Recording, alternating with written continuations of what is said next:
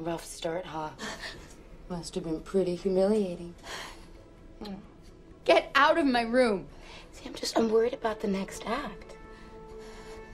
Just not sure you're feeling up to it. Stop. Please stop. How about I dance the Black Swan for you?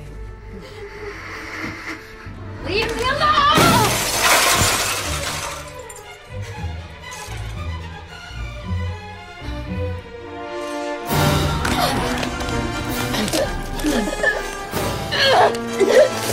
It's my turn. My turn. My turn.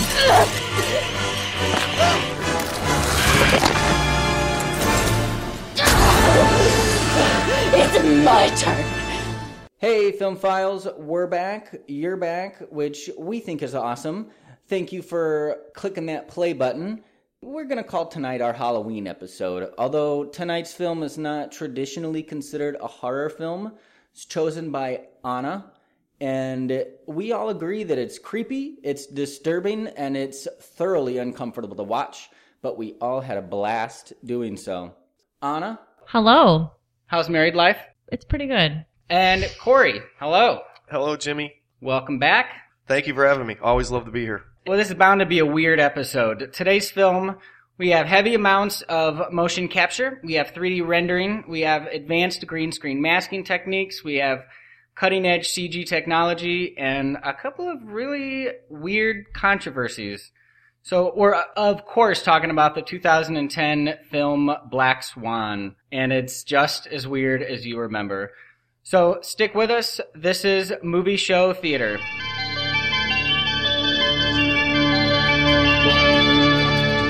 Fasten your seatbelts. It's going to be a bumpy night. Good morning, Vietnam! I drink your milkshake. I'm not bad. I'm just drawn that way. Keep the change, you filthy animal. Sorry, you just tough talk a dead body? Get busy living or get busy dying. Keep living, man. Livin. That's goddamn right. Wait a minute. You ain't heard nothing yet. Corey, you own P3 Mediaworks. If somebody wanted to get a hold of you or look at what sort of services your company offers, where would be the best place for them to go? The website, p3mediaworks.com. The letter P, the number 3, mediaworks.com. Excellent. So, Natalie Portman in this movie was phenomenal. She obviously won the Academy Award, but she's not the only Academy Award winner that Darren Aronofsky has worked with. So here's some Mickey Rourke trivia for you. So, Mickey Rourke, well, first of all, he turned down roles in 48 Hours, Platoon, Top Gun, Tombstone. He also turned down 3 roles in Quentin Tarantino movies. But he was famous for walking off the set when a producer refused to let this on set. Mickey Rourke insisted to have this on set, and the producer refused, and he left. What do you think that was? Is it a person or an action? I think I have an idea, but It's a noun. It's a noun. Okay. Oh, it's a noun. Well, I have an idea that I think it's a 50-50 chance of being right. Smoking cigarettes. That's a very good guess. Yeah, he's definitely got that smoker's voice and whole aesthetic. He walked off because he refused to let this on set.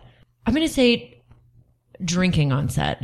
It was his chihuahua. What? They said no to a dog? What a jerk. So, this actress called him the human ashtray. Was it Kim Basinger, Marissa Tomei, or Meryl Streep? I think it was Marissa Tomei. I think it was Kim Basinger because I feel like he was like maybe weaning himself off cigarettes during The Wrestler.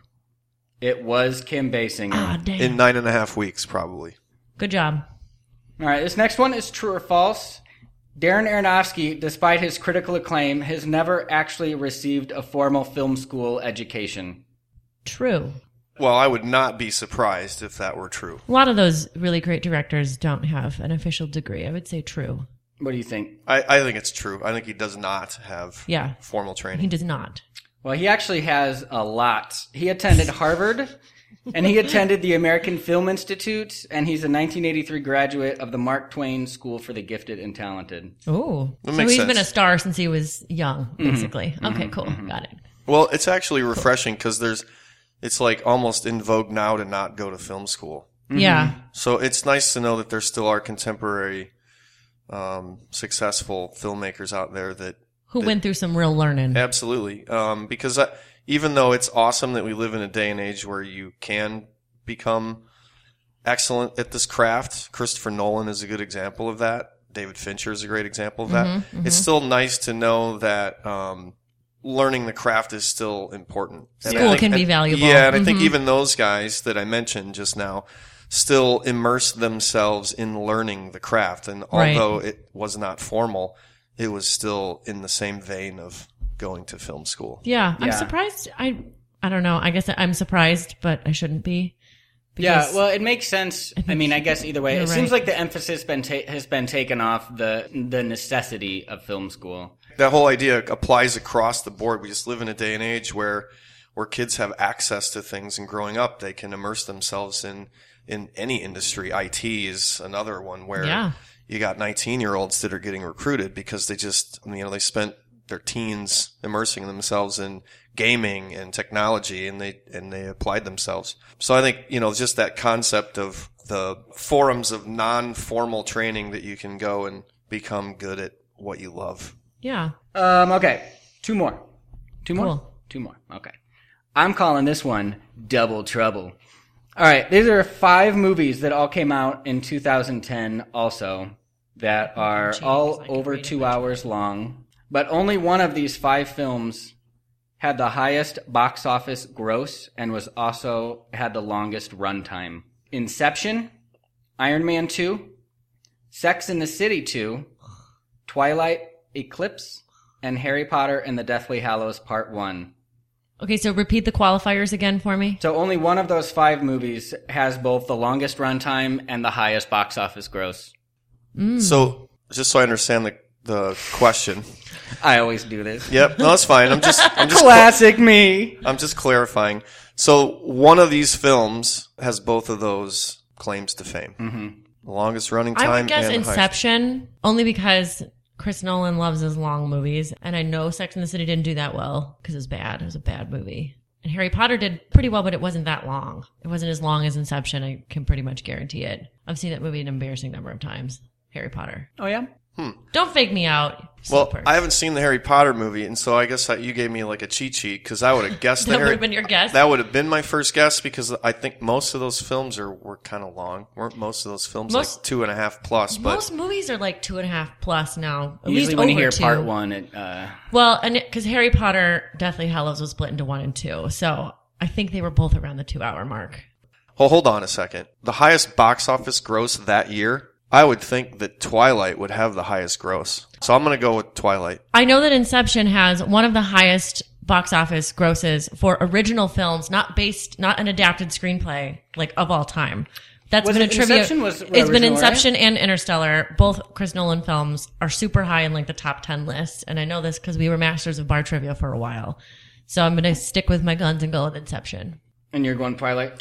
Yeah, I'm going to go Twilight. I mean, it doesn't surprise me that Inception made a lot of money, but I still think it's still sort of an acquired audience taste. It's somewhat mainstream, but I don't know. Twilight, just because like all the teens went to go see it. Which Twilight movie was it? Eclipse. Twilight Eclipse. That movie was so that the bad. third one? It was so bad. Asking for a Friend. Oh, I've seen them. You forget. Twilight, final answer, Jimmy. The answer was Harry Potter and No! the Deathly Hallows. Yeah. Oh, I was so sure myself. See now if you wouldn't have like scared me off of it, that was my first guess. Was that strategic? Well, I guess because it was the last.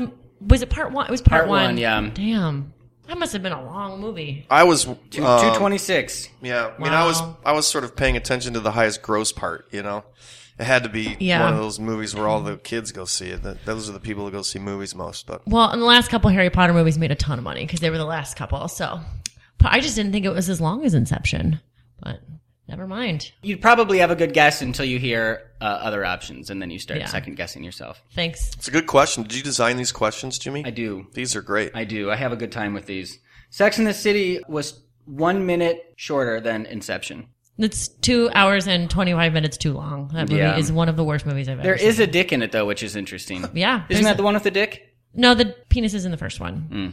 How can you write a Sex and the City episode that's 2.5 hours long? You just put in a bunch of convoluted bullshit and make it terrible and ruin everything that was even remotely funny about the show to begin with. I loved the show. Don't get me wrong. I really did. And I really liked the show, too. defend it I'll in just spite put of that its out there. problems that I can acknowledge as an adult. That like, yes, the show had some serious major flaws, but it was very funny and it, whatever. But the movies were not. So I just like to pretend they never happened. That's my answer. I'm trying to see, what's our, you said Kim Basinger, so I think you're in the lead right now. Oh yeah. I haven't gotten anything right. Well, there's still one more. Ooh. This one's called 2010, A Year in Review. And I put a question mark there. I'm going to read 4 things that happened in 2010. Except that one of these did not happen in 2010. It was like 3 truths and a lie. So which one of these did not happen? Correct. Okay. Obama signs the healthcare bill. WikiLeaks reveals 75,000 documents online regarding the U.S. and the war in Afghanistan. World-famous dirtbag football coach Jerry Sandusky is sentenced to 15 years in prison for the molestation of probably thousands of boys. Wow. I don't know. It was only like 13. Only 13? That they know of. It was only 13. Only 13. He was such a good coach. And the trapped miners in Chile were rescued. This is going to be a total guess because all of those things happened so close to each other. Let me think. Okay, so I'm going to go with Obama signing the healthcare bill. It was his landmark legislation. I don't think that happened until his second term. That would have been his first term. Yeah, that was my first guess because I felt like 2010 that would have been was early. too long ago. Yeah, that was really early. So that's my guess as well. Well, the Jerry Sandusky happened in 2012. What? Dang. So it's been 7 years since they signed the healthcare bill? Yeah. Signed in 2010. Wow. See, that's what happens when you get into your 40s. I had to check because I didn't believe it either. I'm not in my 40s, but I feel like it most days. Am I right? Me too. Yeah. Me too. So, I like that one thing before you get started, Jimmy. Yeah. I love that you brought up the other Academy Award winner. Did he win the Academy Award? Mm-hmm. For the wrestler? For wrestler. Because I watched The Wrestler last night again. Yeah, and you've mentioned The Wrestler. Yeah, it's my favorite Darren Aronofsky film. It's a great movie. And so, I watched it just to, immerse myself in a little bit of Aronofskyism. And then I rewatched Black Swan, so... Yeah, Wrestler is really good. And he did do fantastic in that movie. I don't have any beef with Mickey Rourke, but it's really funny when you started hearing people rave about the movie and they were like, Mickey Rourke was born for this role. And that's not a great compliment. That's not a compliment. Well, it's not. It's like when Charlize Theron was in Monster and they're like, oh, she was born for this role. I don't think anybody said that though, because they had to purposely make her ugly for that. Yeah. They made her gain weight and shave her analogy. eyebrows. Like, how can we make this beautiful South African supermodel believable as trailer trash? You make her gain 45 pounds and then you shave her eyebrows off. So I wouldn't say she was born for it. No, I wouldn't either. Yeah, I mean, it's not necessarily a compliment. I don't know if it needs to be. I think that there is some truth in it. I mean, just if you look at his career. Yes. And how he was the next guy, he was supposed to be he was extremely talented, extremely handsome, charisma oozing out of him.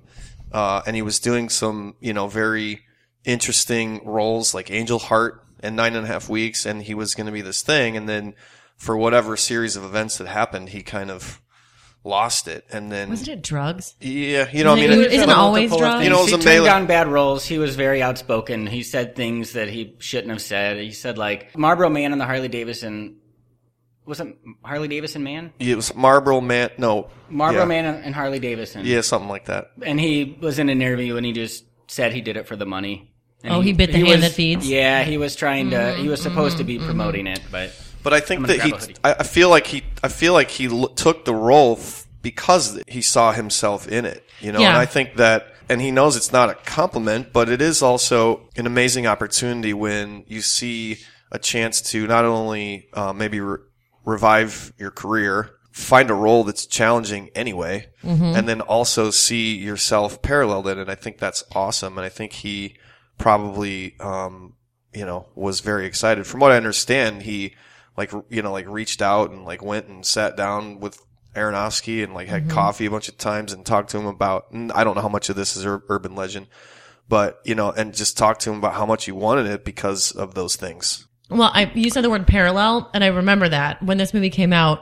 and it started to do well and it got a lot of critical acclaim and was far more successful than they ever expected it to be, like in theaters, because it was this kind of weird indie art house movie. People were like, what is this about? And they kept saying like, this is kind of a parallel to Mickey Rourke's life. Like, here's this down and out actor, here's this down and out wrestler, washed up, desperately trying to stay relevant. Yeah, insert your choice of adjective, and he did a really great job. And then shortly after The Wrestler, he did Iron Man 2, which is like a way to redeem so it was a redemption story. And it was, I remember that movie being way more emotional than I anticipated it to be.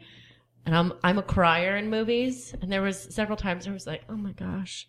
Like, yeah, I was blown away. As somebody who doesn't know Mickey Rourke's career well, I was not the target audience of a Mickey Rourke movie all my life. Yeah. I don't know what Marvel. Wrong demographic. Yeah, wrong demographic. Yeah, and that made me realize, like, wow, this was really what a talented person. Like, I believed everything, and I was emotional, and it was nice to see him end up on top. Yeah, I mean, I think it was well-deserved recognition. It's always an objective thing, like who deserves the best actor or whatever each year. There's tons of great acting every year. But he certainly deserved the recognition. Yeah. It was an awesome role. And it's one of my favorite films. It's definitely my favorite Aronofsky film and one of my favorite films because I love movies about regular people. Mm-hmm. And he was just a regular dude, And that's what I loved about the characters, that even though you saw this desperately trying to stay relevant, that's a great way of putting it. He was like a star in this era that was a fleeting time in history. It wasn't going to stay forever. The whole wrestling thing was this phenomenon. And when it was happening, he was on top of the world. And when it became completely irrelevant, he and a lot of other people, and the film depicted this well too, like when they were at those weird, like, book signings and there were the other washed up guys. And like, so he wasn't the only one, right? That's what got me emotional, was the compassion for the everyday.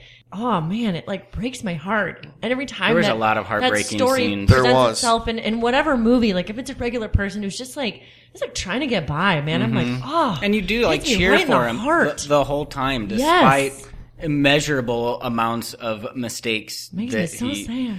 Man, now I want to talk about The Wrestler. Yeah, and the parallel, and yeah, we should move on to Black Swan or segue somehow. But the parallel of how his passion was fleeting and what Marissa Tomei had was also fleeting. Like, she was an aging stripper. Yeah. And she was going through the same thing he was going through. Like, the younger guys in the the champagne room that are like, no thanks, cause you're like old, you're the same age as my mom, and whatever. And then like, she was just like feeling that same thing.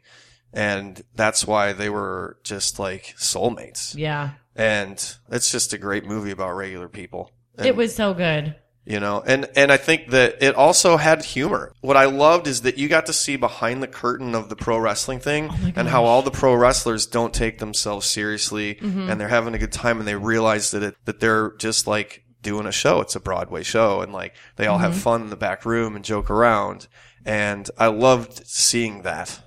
And it gave this tragic film a lighthearted side, because I laughed through it a lot at the parodying of the wrestlers and how they were, wrestlers behind the curtain are having a pretty good time with each other. Real. Yeah. And it's like, it's this awesome, fun sort of Broadway show, and then they just get to go and have a beer after it's over, and I just think that was a really cool sort of, peek behind the curtain. And I'll segue to Black Swan. How about that? Here's a segue. Cool. One of the things about Black Swan is it's a very deliberate peek behind the curtain into the performing arts world, specifically the dance world and the ballet. To get even more specific, I spent a lot of time in the dance world in Chicago, not only working, as tech and stage managing types of roles, but once my brother and I started our production company, we leveraged a lot of the artistic directors and a lot of the dance companies that we used to work for our first work, like shooting their shows on the weekend and putting them on DVDs, which back in the late 90s and early 2000s, that's a commodity for a dance company because they can use, when they have it on DVD and they can show the rep to new dance members and sort of teach rep, and they like to archive all that stuff. So we did a lot of that. So I loved that it was a peek behind the curtain into the dance world. I think it was a very accurate one. I've been in those hallways and in the wings of those stages and have been, friends and formed a lot of personal relationships with people in that world, both from the production side, but also the talent side. And, there were a lot of accurate isms that were portrayed in that film. And so that was one of the aspects that I enjoyed about it. So for full disclosure, I love this movie. This is one of my all-time favorites. And part of that is because of the ballet world.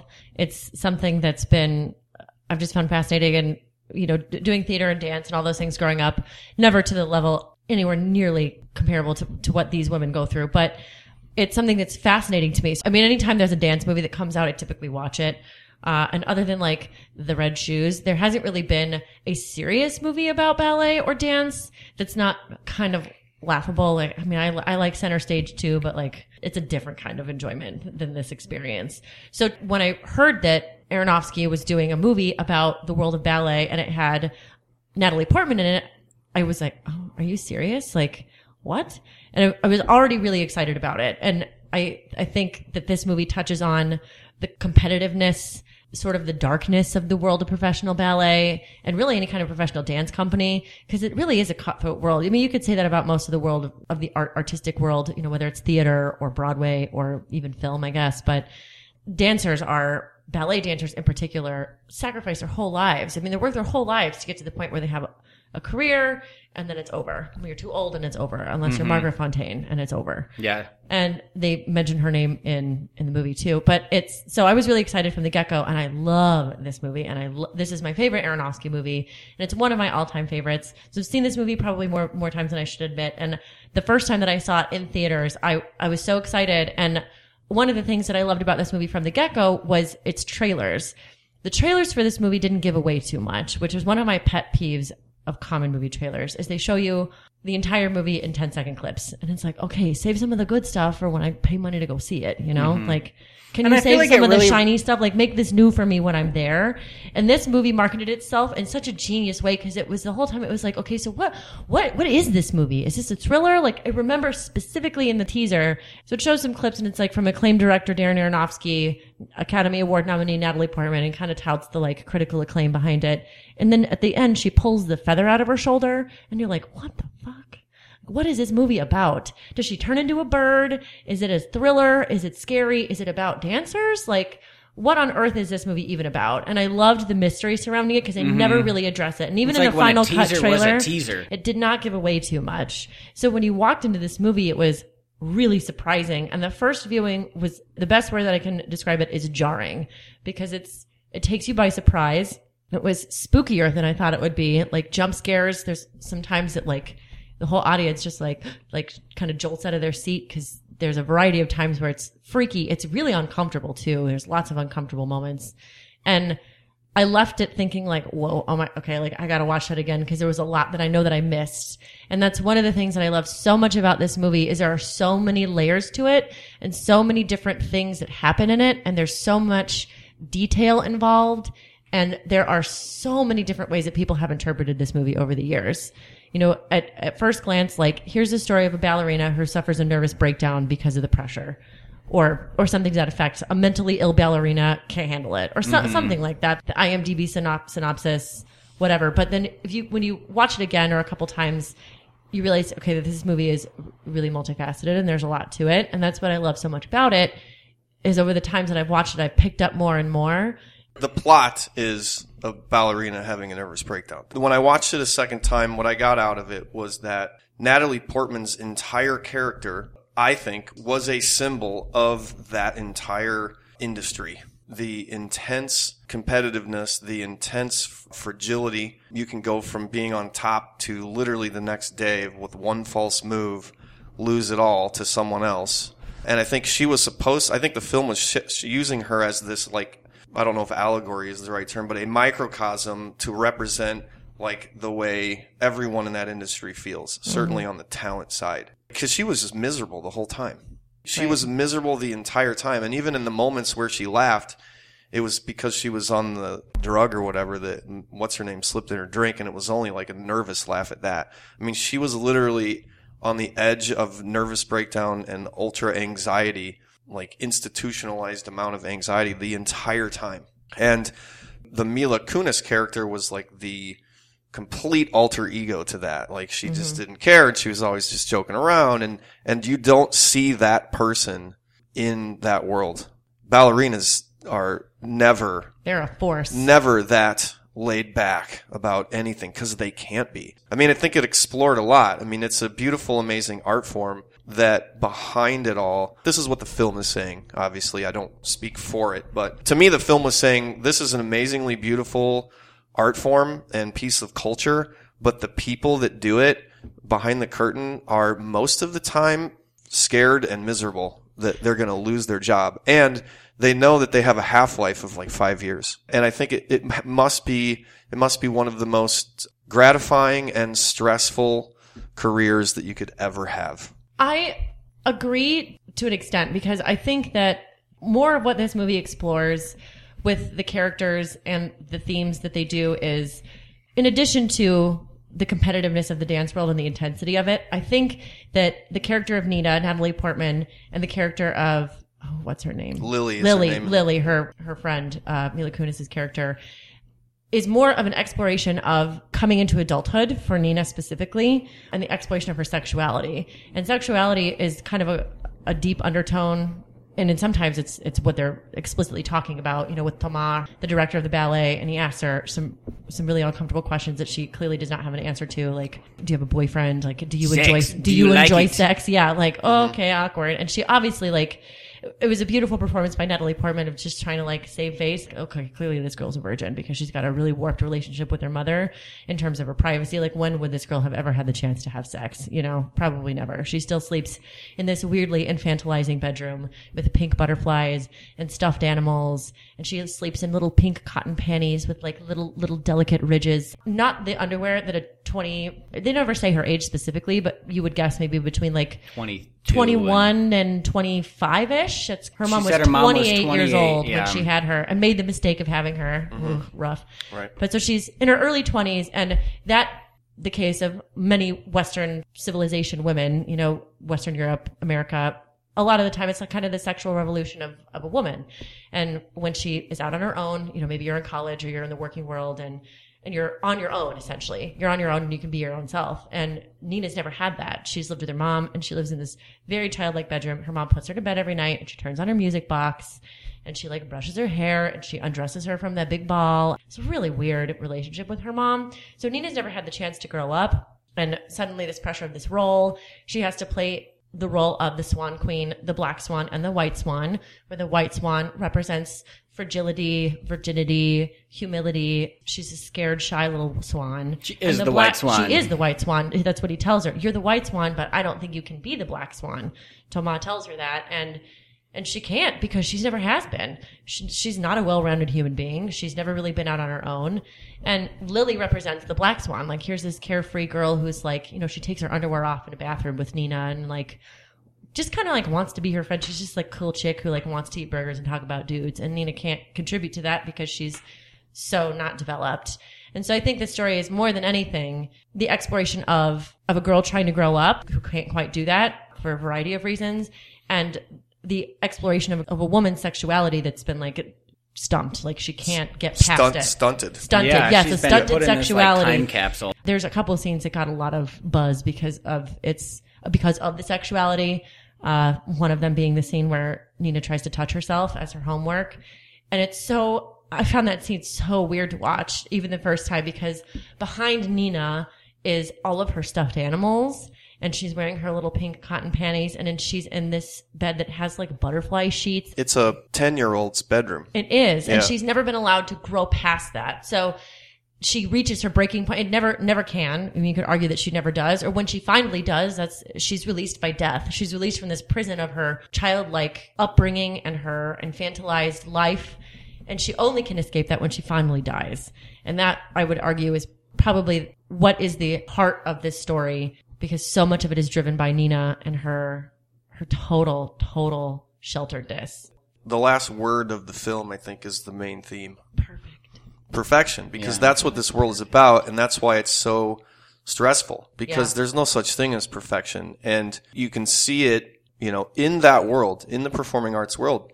Perfection is what you strive for, and there are glimpses of it, and it's almost worse than not having a glimpse of it. Because when you get a glimpse of it, it seems attainable, but it's not, right? And so I agree that that the film explored all those things. Of course it did. I mean, the bedroom, it was one of the most direct, look at like this symbol, like production, Look at her like stuffed symbolism animals. and metaphor through production Yeah. design. She's got a lot of these stuffed animals, and her bed is like the bed of a 10-year-old princess, and Little it's wire bed. a little girl's room, Mhm. and then there's that whole scene where she stuffs all the stuffed animals down the garbage dump, which was obviously the film had so much deliberateness to it. Oh, yeah. And, it was like every scene has mirrors, and because in this world you look at yourself in the mirror all the time because it's a reflection of are you living up to the standards? And so everybody was in mirrors all the time, and it was very deliberate. He wasn't trying to be subtly symbolic at all. No. But I think that speaks to what that world is like. It is very deliberate, and it's very out in the open.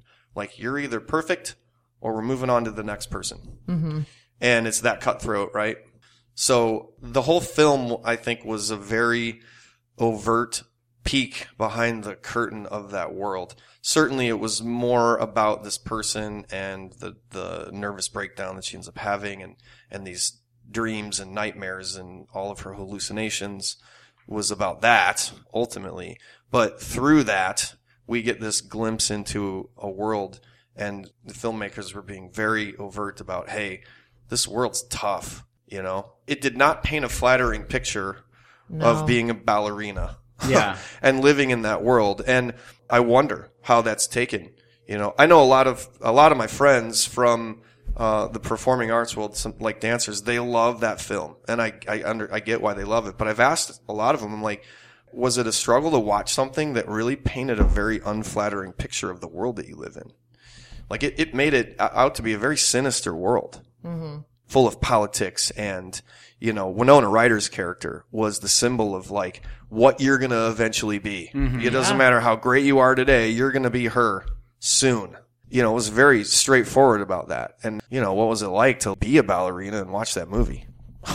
Because seriously, because it was criticizing that world pretty harshly. And you said that they love that movie. The people that you know, at least. People that I know do. Yeah, I mean, I'm speaking for maybe two people, but one of my friends, he loves Aronofsky anyway. He's a dancer, and then all dancers have another career.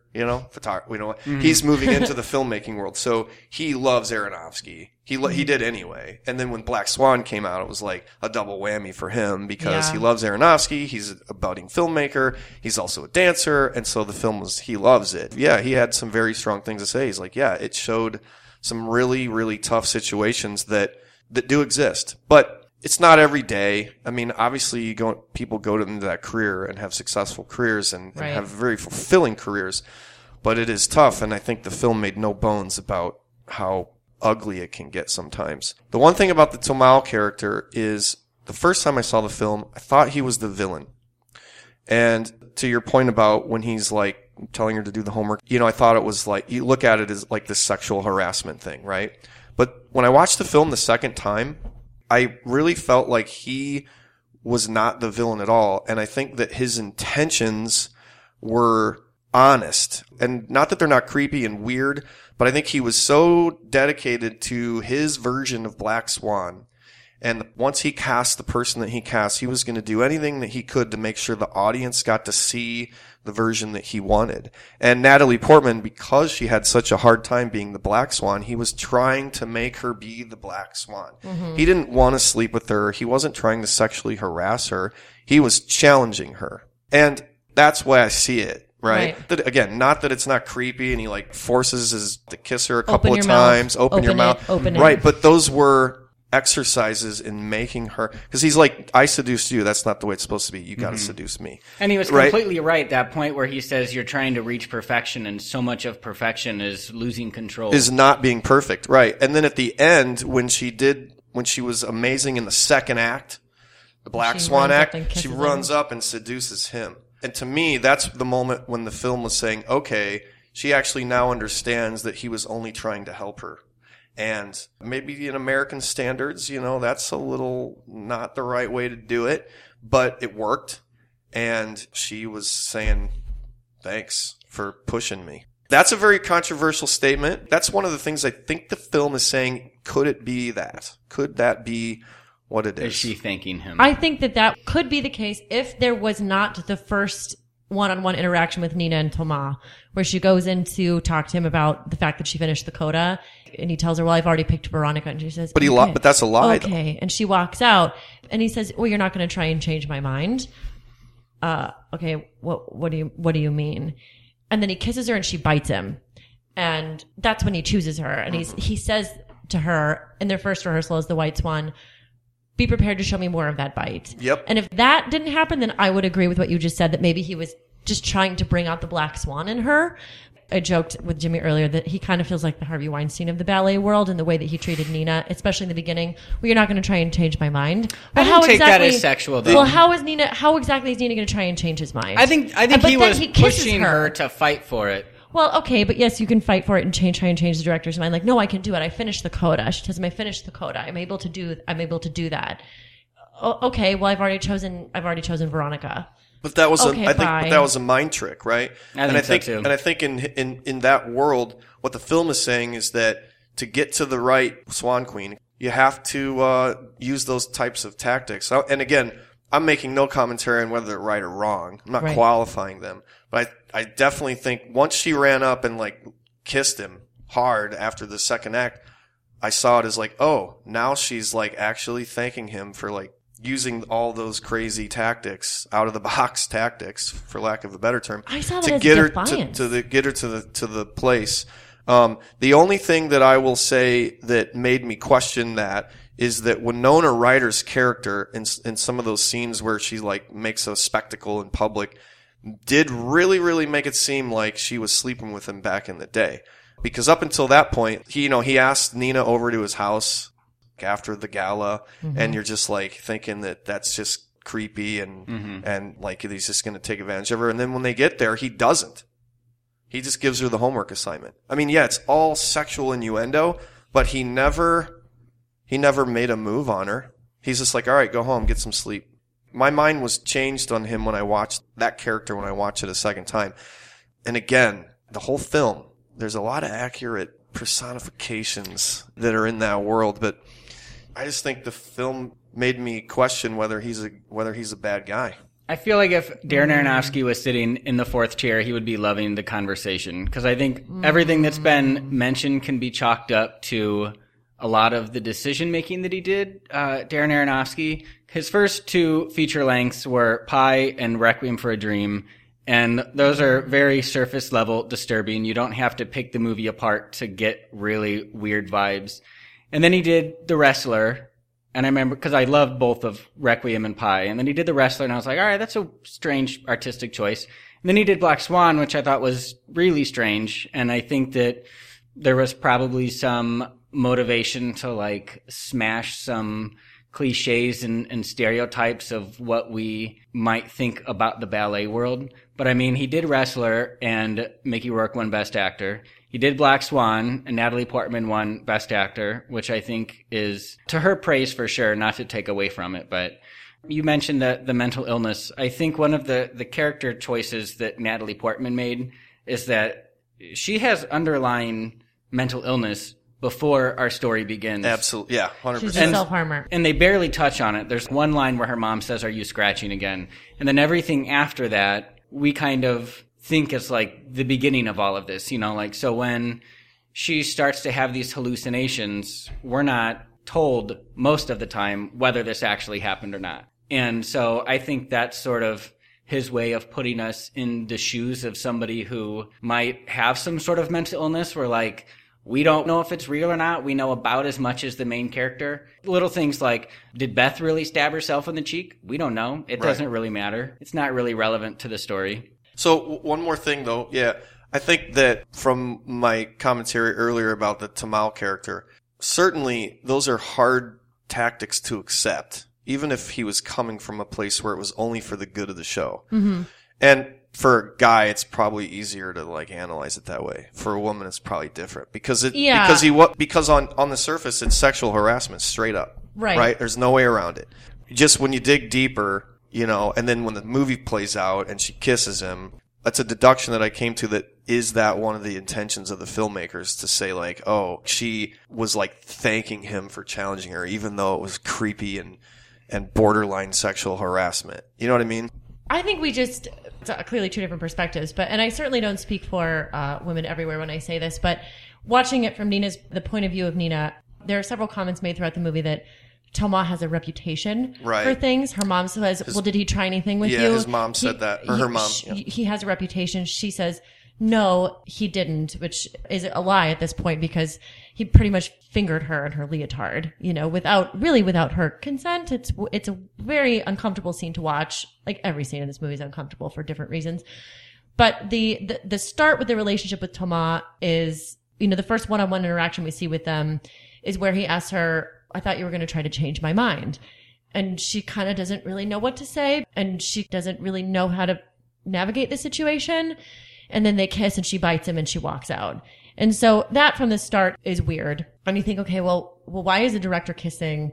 Why is he trying to, what happened? You know? And I agree that the trope or what happens commonly in the world of theater, and I would imagine in ballet, is the director dates the lead actress, or the producer dates the lead actress, or someone in a position of power dates the lead, right? That's pretty common, both in the real world and in story world. And the relationship with Thomas is so uncomfortable to watch. And it's uncomfortable on behalf of Nina, and it's uncomfortable on behalf of Beth. And that's Winona's character. And the interaction that Beth has with Nina after the gala, and he introduces Nina as the new Swan Queen and the new star of the company and says goodbye to Beth. And Beth is clearly real salty about this whole experience.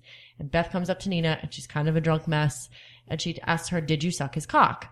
And she tells her, not all of us have to. And I love this weird little thing that they do, this little sound effect. Every time the Black Swan comes out in Nina, it kind of sounds like a snake sighing. It's like a every time Nina gets mean or does something that's like the Black Swan, there's a sound effect that happens until she has her metamorphosis. It happens when she bites Thomas, and it happens when she tells Beth, not all of us have to. And you're like, oh, damn, you girls are mean.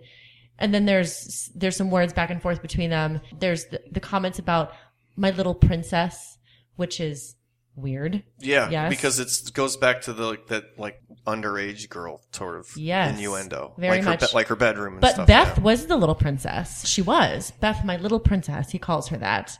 In front of like a room full of people at this gala. And she's like, okay, bye. That's when she leaves. And then they have their words outside. And then he invites her back to his apartment. And you can kind of see in Nina's face there's an apprehension. And Beth tells her, he always said you were such a frigid little girl, and asked her, like, did you suck his cock? Like, is that why you got the part? So there's clearly some things that happen around Thomas that are not maybe professional or appropriate or like okay. I mean, perhaps he's trying to get Nina. That's part of his agenda, is trying to get Nina to be the role of the Black Swan. But the character of Thomas is predatory. The way that I viewed this movie, he's the type of director who dates his leading lady, and then once she's no longer the leading lady, she's kind of in a point of despair. And so, like, Beth walks in front of a car, she almost kills herself, you know, to try to escape this level of irrelevancy that she's reached now. And she knows that Nina's going to replace her. And that's why she's so aggressive towards Nina. And that's why she's so unhinged at the gala. And she drinks a lot. And Thomas says, like, you know, everything that Beth does comes from a place of darkness. But that's why she's so good. One of my favorite things about Beth as a side character is that the person that she has the most contempt for is the person that admires her the most. And I love the way that Nina idolizes Beth as her example of perfect, or like what perfect looks like, you know, when she defends her multiple times through the movie. But it's so interesting to see it from two completely different perspectives where one person is not wrong. You don't see movies like that, where not only do you not know the answer, but there is no answer. Well, I think Nina's kiss, too, to wrap that up, I think that Nina's kiss at the end where she kisses Thomas, and she's like, at this point has stabbed herself in the stomach and is probably just running on pure adrenaline, and she runs up and kisses him.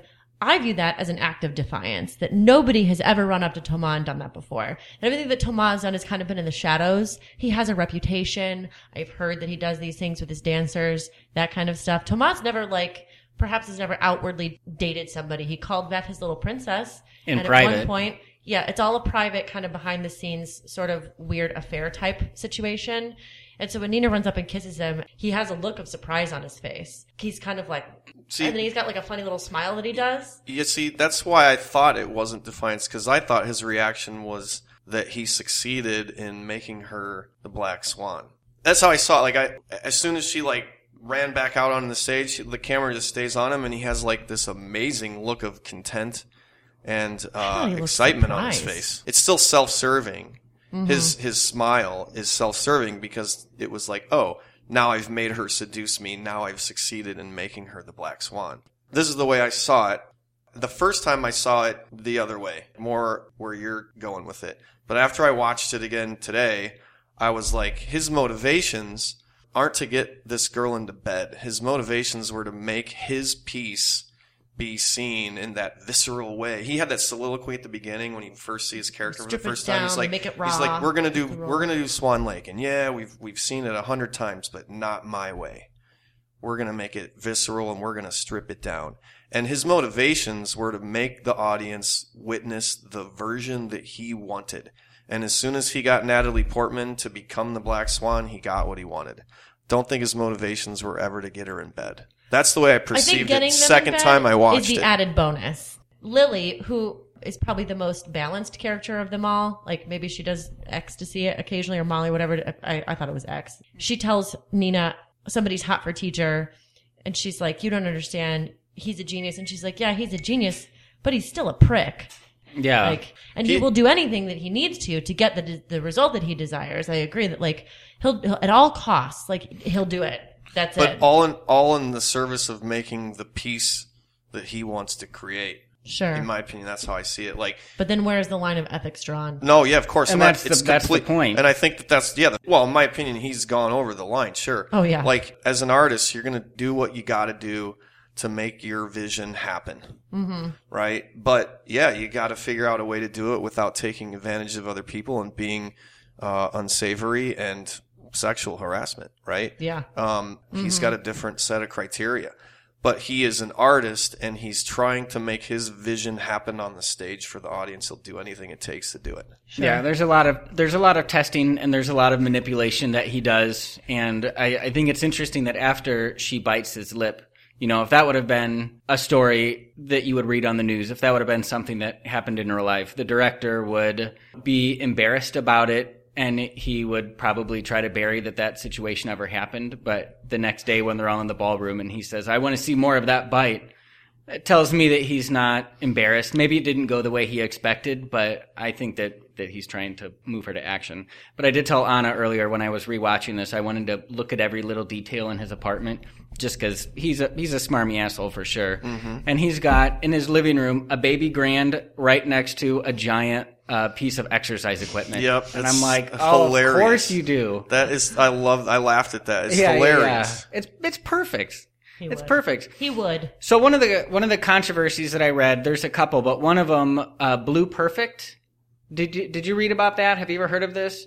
So there was an anime film from 97 that Darren Aronofsky bought the rights to long time ago. He was going to do a remake to this movie, and the Japanese director died. And so the similarities between Black Swan and Blue Perfect are frightening.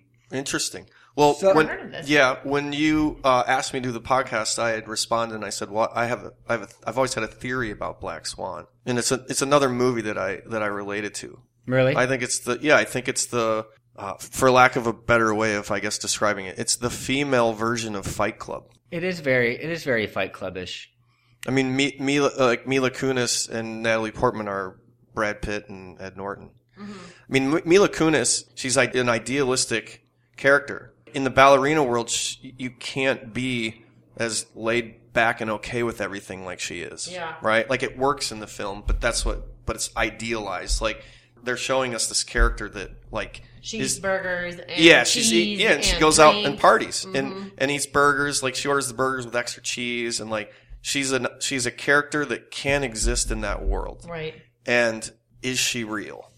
Or Yeah, is I she a think that- figment? Is she? I mean, I don't think the film is saying that she's a hallucination, but it certainly could be perceived that way. Yeah, it seems like pretty much from the start, Lily represents everything that Nina isn't and everything that Nina thinks that she should be, just like embodies the polar opposite in every single form. And so some of those forms are a little unrealistic. And as soon as you see the black wings, you're like, oh, I get it. Mm-hmm. She's the white swan. She's the black swan. Another Ha, ha, deliberate- ha. another But there's deliberate- so also, much like, more. No professional dancer has a giant back tattoo like that. I know that was a little bit Right. silly. Yeah. That was a silly artistic Yeah, touch. and it's like, you can't have a tattoo like that and be a ballerina. No, like you'll there never is get no way. cast, right? No, you'll never. Right. Never. Yeah, and she's the manifestation, like Edward Norton's Brad Pitt. You know, his Tyler Durden was this, was everything he can't be and wishes he could be. Yeah, and in Nina's case, her worst fear, there's a competitiveness to Nina that she's kind of scared of Lily. That she can be so great and she can lose herself and she can be so cool and laid back and this amazing dancer who She's can just so who fucking can intimidated by everything. by everything. But by Lily, Because in she's a lost little girl. And then She is. when Tom makes Lily her understudy, it's like, oh, okay, she's for sure out to get me. Like, for sure. This girl's, like, for sure gonna try and kill me. I really like the scene. There's a lot of really subtle lines. Most of my favorite lines in the movie are from Barbara Hershey's character, because her Erica. role and everything, What a trip. just the way that she paints this perfect picture of where she comes from and these resentments. They mentioned briefly that her father, Nina's father, was a famous director. And so you right away put mom's shoes, is like going down Nina's path, just like you said. And she has these it's part resentment, it's part bitter, it's part jealousy, a lot of jealousy. But she does kind of like sabotage Nina, and she cuts her fingernails with scissors so that she can have more control than like a pair of fingernail clippers. And I loved watching Barbara Hershey in this movie. I mean, it's a cross between Fight Club and Mommy Dearest. Yeah. It is. No more wire hangers. Seriously. I mean, that's another thing that came out the second time I watched it. Barbara Hershey was having some psychological problems of her own, right? And passed them on to her daughter. Yeah, those were a lot of uncomfortable scenes. Again, more commentary on just how intense that world is, of just being perfectly manicured all the time. And, she's throwing up. We get the idea of what's going on there, and just being protected. It's almost like when you're a ballerina, you're this physical commodity, like livestock, where they protect you, and you're not allowed to do these things because it could, put the whole show in jeopardy. And that's what puts the butts in the seats, and you become like not even a person anymore, and you're just this commodity, which I guess in any industry is true technically, but not to the level in worlds like this. I think sports are probably similar, Dancers are athletes. I mean, that's what they are. Yes. They're artists and they're athletes at the same time. And they know that they have a clock. Yeah. It's a And very that's a short time span. Tough thing, right? Just like the themes that Mickey Rourke's character was going through in The Wrestler. Mm-hmm. His clock was up. When we come into his story, his clock's been up. Mm-hmm. And he's in the dark time.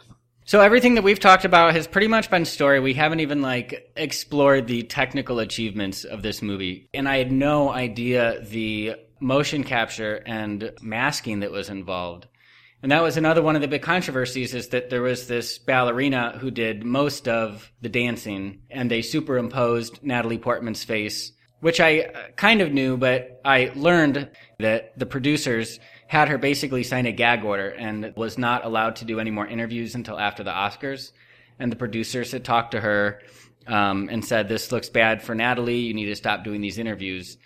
And as soon as the gag order was up, she spoke up against the producers and, said that she was used. And it's another one of those, you can see it from either side. Because you see the green screen and masking broken down, and I didn't even know that technology was readily accessible in 2010 because it was a pretty small budget. It was like 16 million or something, but just all the 3D rendering and the blending the practical effects, it was stunning. The compositing of her Black Swan transformation was really cool, and I loved how you would see her transform at the very end. You would see the skin rash totally take over her body, and then they would show her from another angle, and there's nothing to kind of like bring you back from reality and remind you like you are following a girl who is mentally unstable. So don't think just because you saw her stab her friend that she really just stabbed her friend. Well, the skin rash, every time I watch this movie, I think I see something new, and it's so fun. The little skin rash thing she's got in her shoulder, she's a self-harmer, we know, and it seems like scratching is her weapon of choice, as her mom puts those mittens on her when she has, or socks on her hands when she has her, like, total mental breakdown and thinks she turns into a swan that night, that she also breaks her mom's fingers. But the skin thing on her back gets bigger and bigger the worse and worse she gets. And it's so subtle in some scenes. You know, there are scenes where you can see it and she makes herself bleed and like something's obviously going on. Like, are those little bumps there, or are there just scratch marks from where she scratches herself, like, without even realizing what she's doing, or maybe she does it intentionally. But the scene where she is, they're finally on the stage and it's the performance night, and she has her scene as the White Swan, and she's getting ready. She puts powder to try to cover up the bumps that she sees, which I would guess that probably aren't there. If I had to wager, I guess like those don't exist, that she's just got some things she's just scratching herself because she's losing it. And as she goes on, and when he drops her, you can see the rash starts to get bigger on her back, and it starts to slowly spread down her arms. And then after that scene, she goes in and she thinks she kills Lily, but she really stabs herself. And she's starting to turn into the Black Swan, and she goes out there and she has that moment where she dances the coda, and she's amazing, and she's like hypnotizing, and looks incredible, and her eyes are all red and weird, and like we know something's happening with her because she's just stabbed something or someone in that room, and we don't know who yet. There's a scene where she turns and her hand comes in front of her face, and she's seducing the male dancer that's with her, and you can see that the rash is extending up her neck, and it's starting to really, and that's when she is eventually backstage in that same scene. That's when the feathers start to come out, and she turns into the actual bird, or she thinks she does on stage, and some weird metamorphosis happens to her. But that subtlety with the rash all throughout the movie, I think if I watched it again and just paid attention to that part of her shoulder, I think the entire movie would really tell the story of like, this is how poorly she's doing right now mentally. Like, it gets worse and worse, and every time she gets worse, you can see it on her back. Yeah, it flares up when she's at a pinnacle of breakdowns. It flares up. Yes, and then retracts back when she like maybe ebbs back.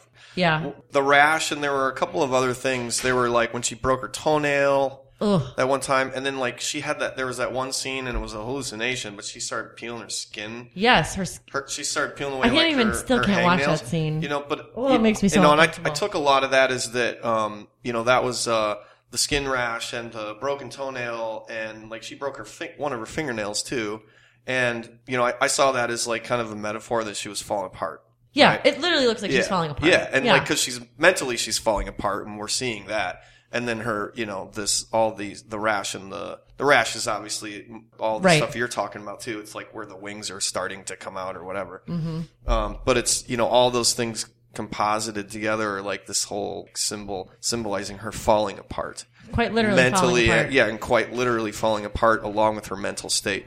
Yeah, I think in terms of like the costuming choices and the makeup choices, hair and makeup in this movie, are one of my favorite things about it, because it really does tell the story of a girl's descent into madness.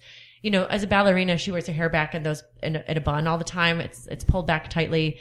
And when Nina starts to let go or lose it, whether she's intentionally letting go or she's kind of losing her mind, her hair in a lot of scenes starts to come undone. So the scene where she throws away her stuffed animals in the garbage chute, it's in a ponytail, which is real rare. It's almost always her hair is back. Right. When she has the breakdown, when Thomas tells her, "Stop telling me you're sorry," and she can't get that scene, she can't get that dance right, and he's like, "Just stop being a fucking victim. Stop telling me you're sorry." And she cries. Her hair is down.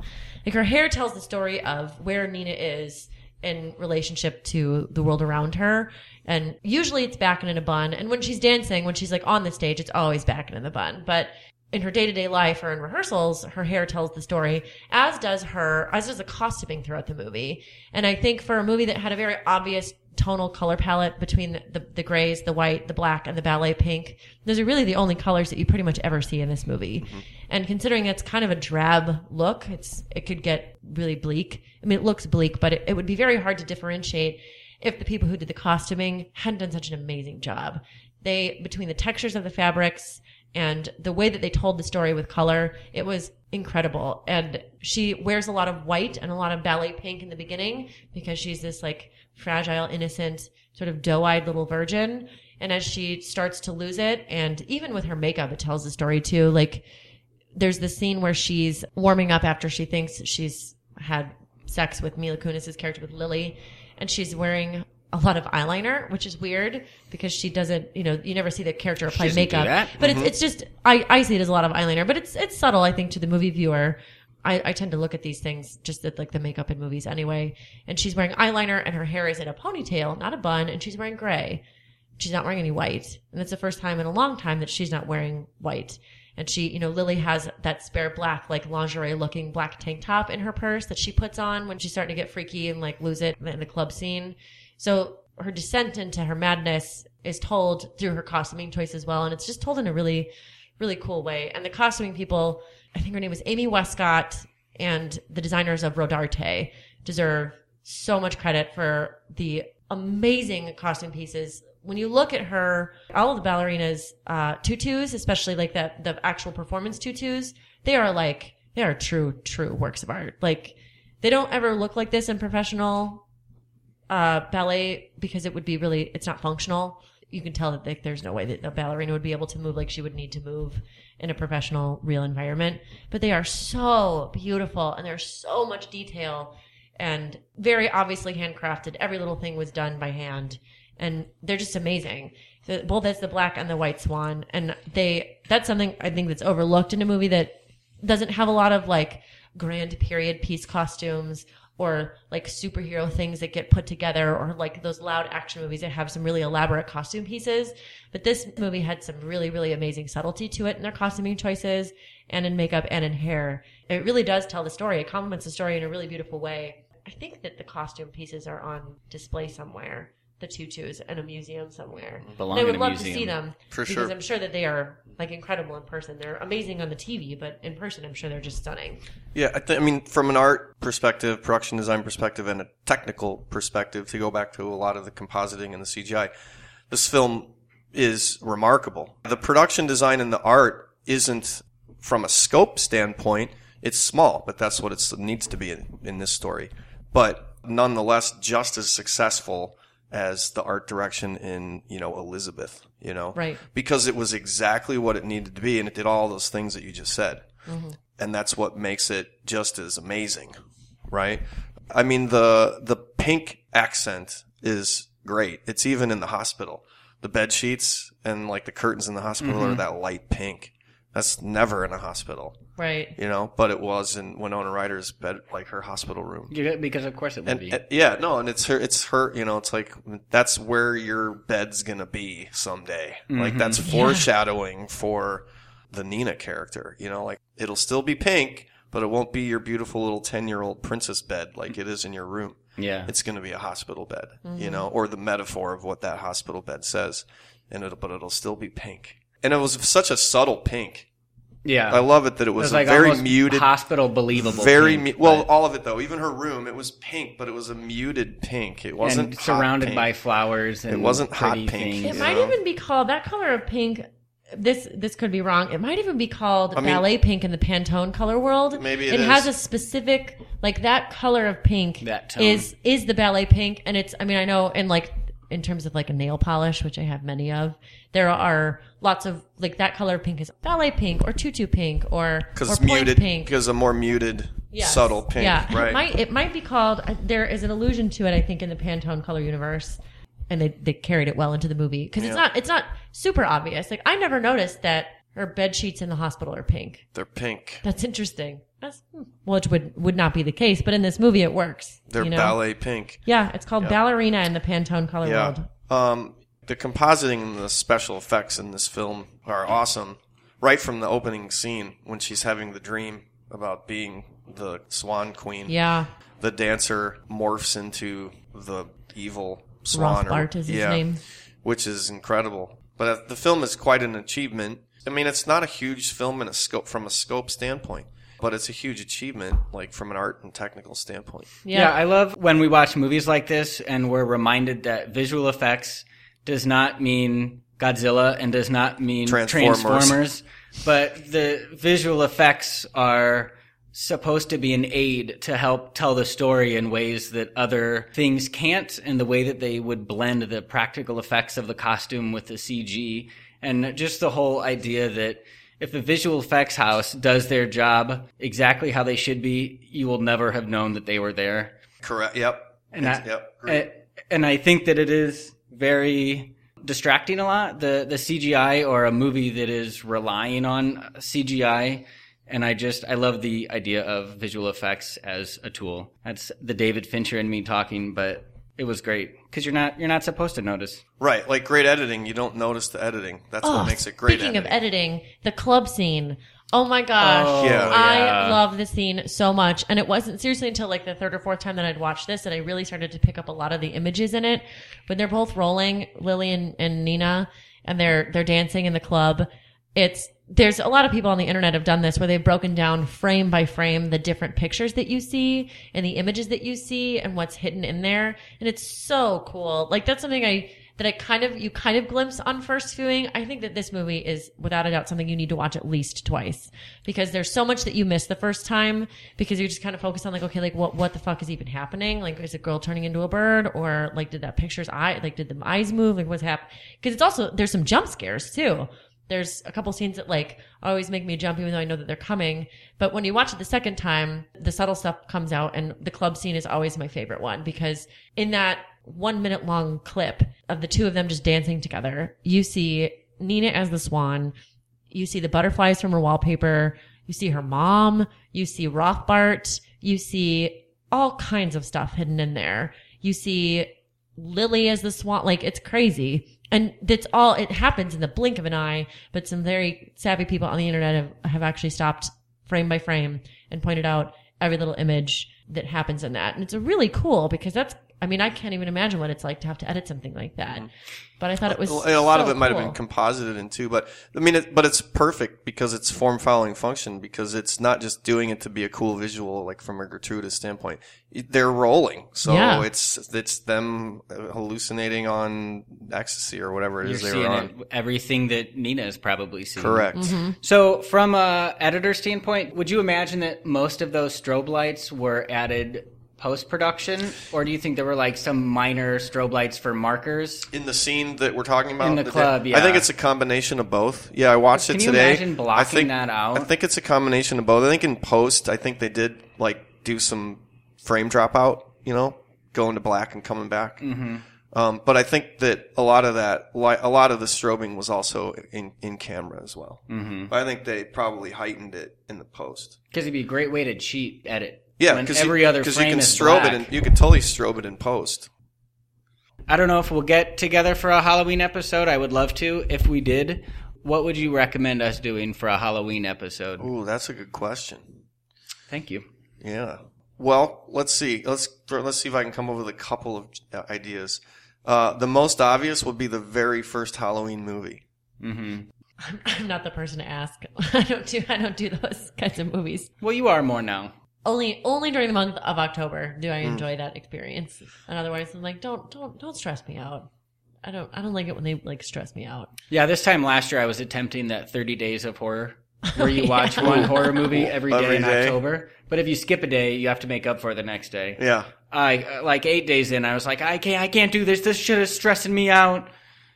My suggestion would be one of the more classic horror films, like Rosemary's Baby, or Nosferatu. Really, they start to feel like they're being lost. Yeah. Because when I was a kid, those were like the pinnacle of horror, right? Like, then I wasn't a kid that long ago, and so on a slumber party, this has forever scarred me for life. We decided as 10 to watch Rosemary's Baby, The Omen, and The Exorcist. I don't think any of us slept for like a week. It like screwed us up for a while. And to this day, I remember how freaked out I was during Rosemary's Baby. And they feel like they're being lost a little bit because horror is something that happens a lot now. Like there's a lot of really great horror movies that come out, or at least feels that way. I work with a lot of young people and they don't know. They're like, what are you talking about? I like The Conjuring. And I was like, oh. No, here's a suggestion, and it's Barbara Hershey's in it. Ooh, Beaches. No. Oh. Yeah, well, that's a horror movie of its own. That's true. The Entity. Has anybody ever seen The Entity? No, is that from the 70s? I've heard of it. It's early 80s, I think, but it's Barbara Hershey. She's still very young in it, obviously. It is a very, very scary movie. Is it one of those like PG scaries? No. Well, it's not PG because the plot is based on a true story. You know, the film is obviously saying no one really knows what was going on with this woman, but this is the case, and here's how we're showing it in a film. So Barbara Hershey's character is being like visited, haunted by this like force, and it does a lot of things to her, along with raping her. Ooh. Yeah, ooh. It's like really, really creepy. And that's 80s dark. It's Incubus. It's Succubus. dark, but it's based on a true story. And soundtrack by Incubus. And I saw it, I saw it when I was way too young. It scared the living crap out of me. Those are always the best horror movies, the ones you saw way too young. And then I watched it again years later, like when I was like 30, and it's a pretty scary movie. Does it hold up? It holds up. Yeah. Well, you have to embrace it. I can't believe you haven't seen this. It's interesting, but there's a science behind it. Like these scientists like take her case on and try to like isolate the entity itself and try to capture it. I mean, it's kind of like a non-comedy Ghostbusters where they try to capture it. It's like the new Ghostbusters. Because it's not possession like The Exorcist. She's being haunted by it, right? And taken advantage of by it. It's not possessing her internally. That's a different spin because it's always about possession. Right. This is about like a spirit that like just takes advantage of her and like. How have they not remade this? That sounds awesome. It does. Yeah, they should remake it. But it's a great. Don't give them any ideas. It's a great. I mean, am I going to remake it? It's a tour de force performance by Barbara Hershey. Yeah, that's cool. Oh, there you go. I can't believe you've never seen it. Amazing. Ask me that tomorrow. I might not be the case anymore. Yeah. All right. Well, that's about it for us. You can hear our other episodes at soundcloud.com/movieshowtheater. We're also on iTunes, and you can find us every other week. We release new episodes. You can check out our Facebook page. I put some show notes up on the Facebook page about different scene analysis of a couple of my favorite Black Swan scenes. Corey, thanks for coming back. Thank you. And as always, I have to give a shout out to my ma who listens to this on the radio in the great Peoria, Illinois. And one last thing, go Cubs. Excellent. Do you have any messages, my sweet wife? No, no shout outs or anything sweet. I don't think my mom knows what a podcast is. Thanks for having me back, and thanks for letting me choose this movie. Thanks for choosing this movie. I watched it again, and I thoroughly enjoyed it a lot more the second time. I bought it. I love Darren Aronofsky. Watched it, and I was like, put it on the shelf. But I pulled it out today to rewatch it for this episode, and I was glad I did. It's a great film. Oh, yeah. So until next time, I'm Jimmy Malone. I'm Anna. And this is Corey Gilbert.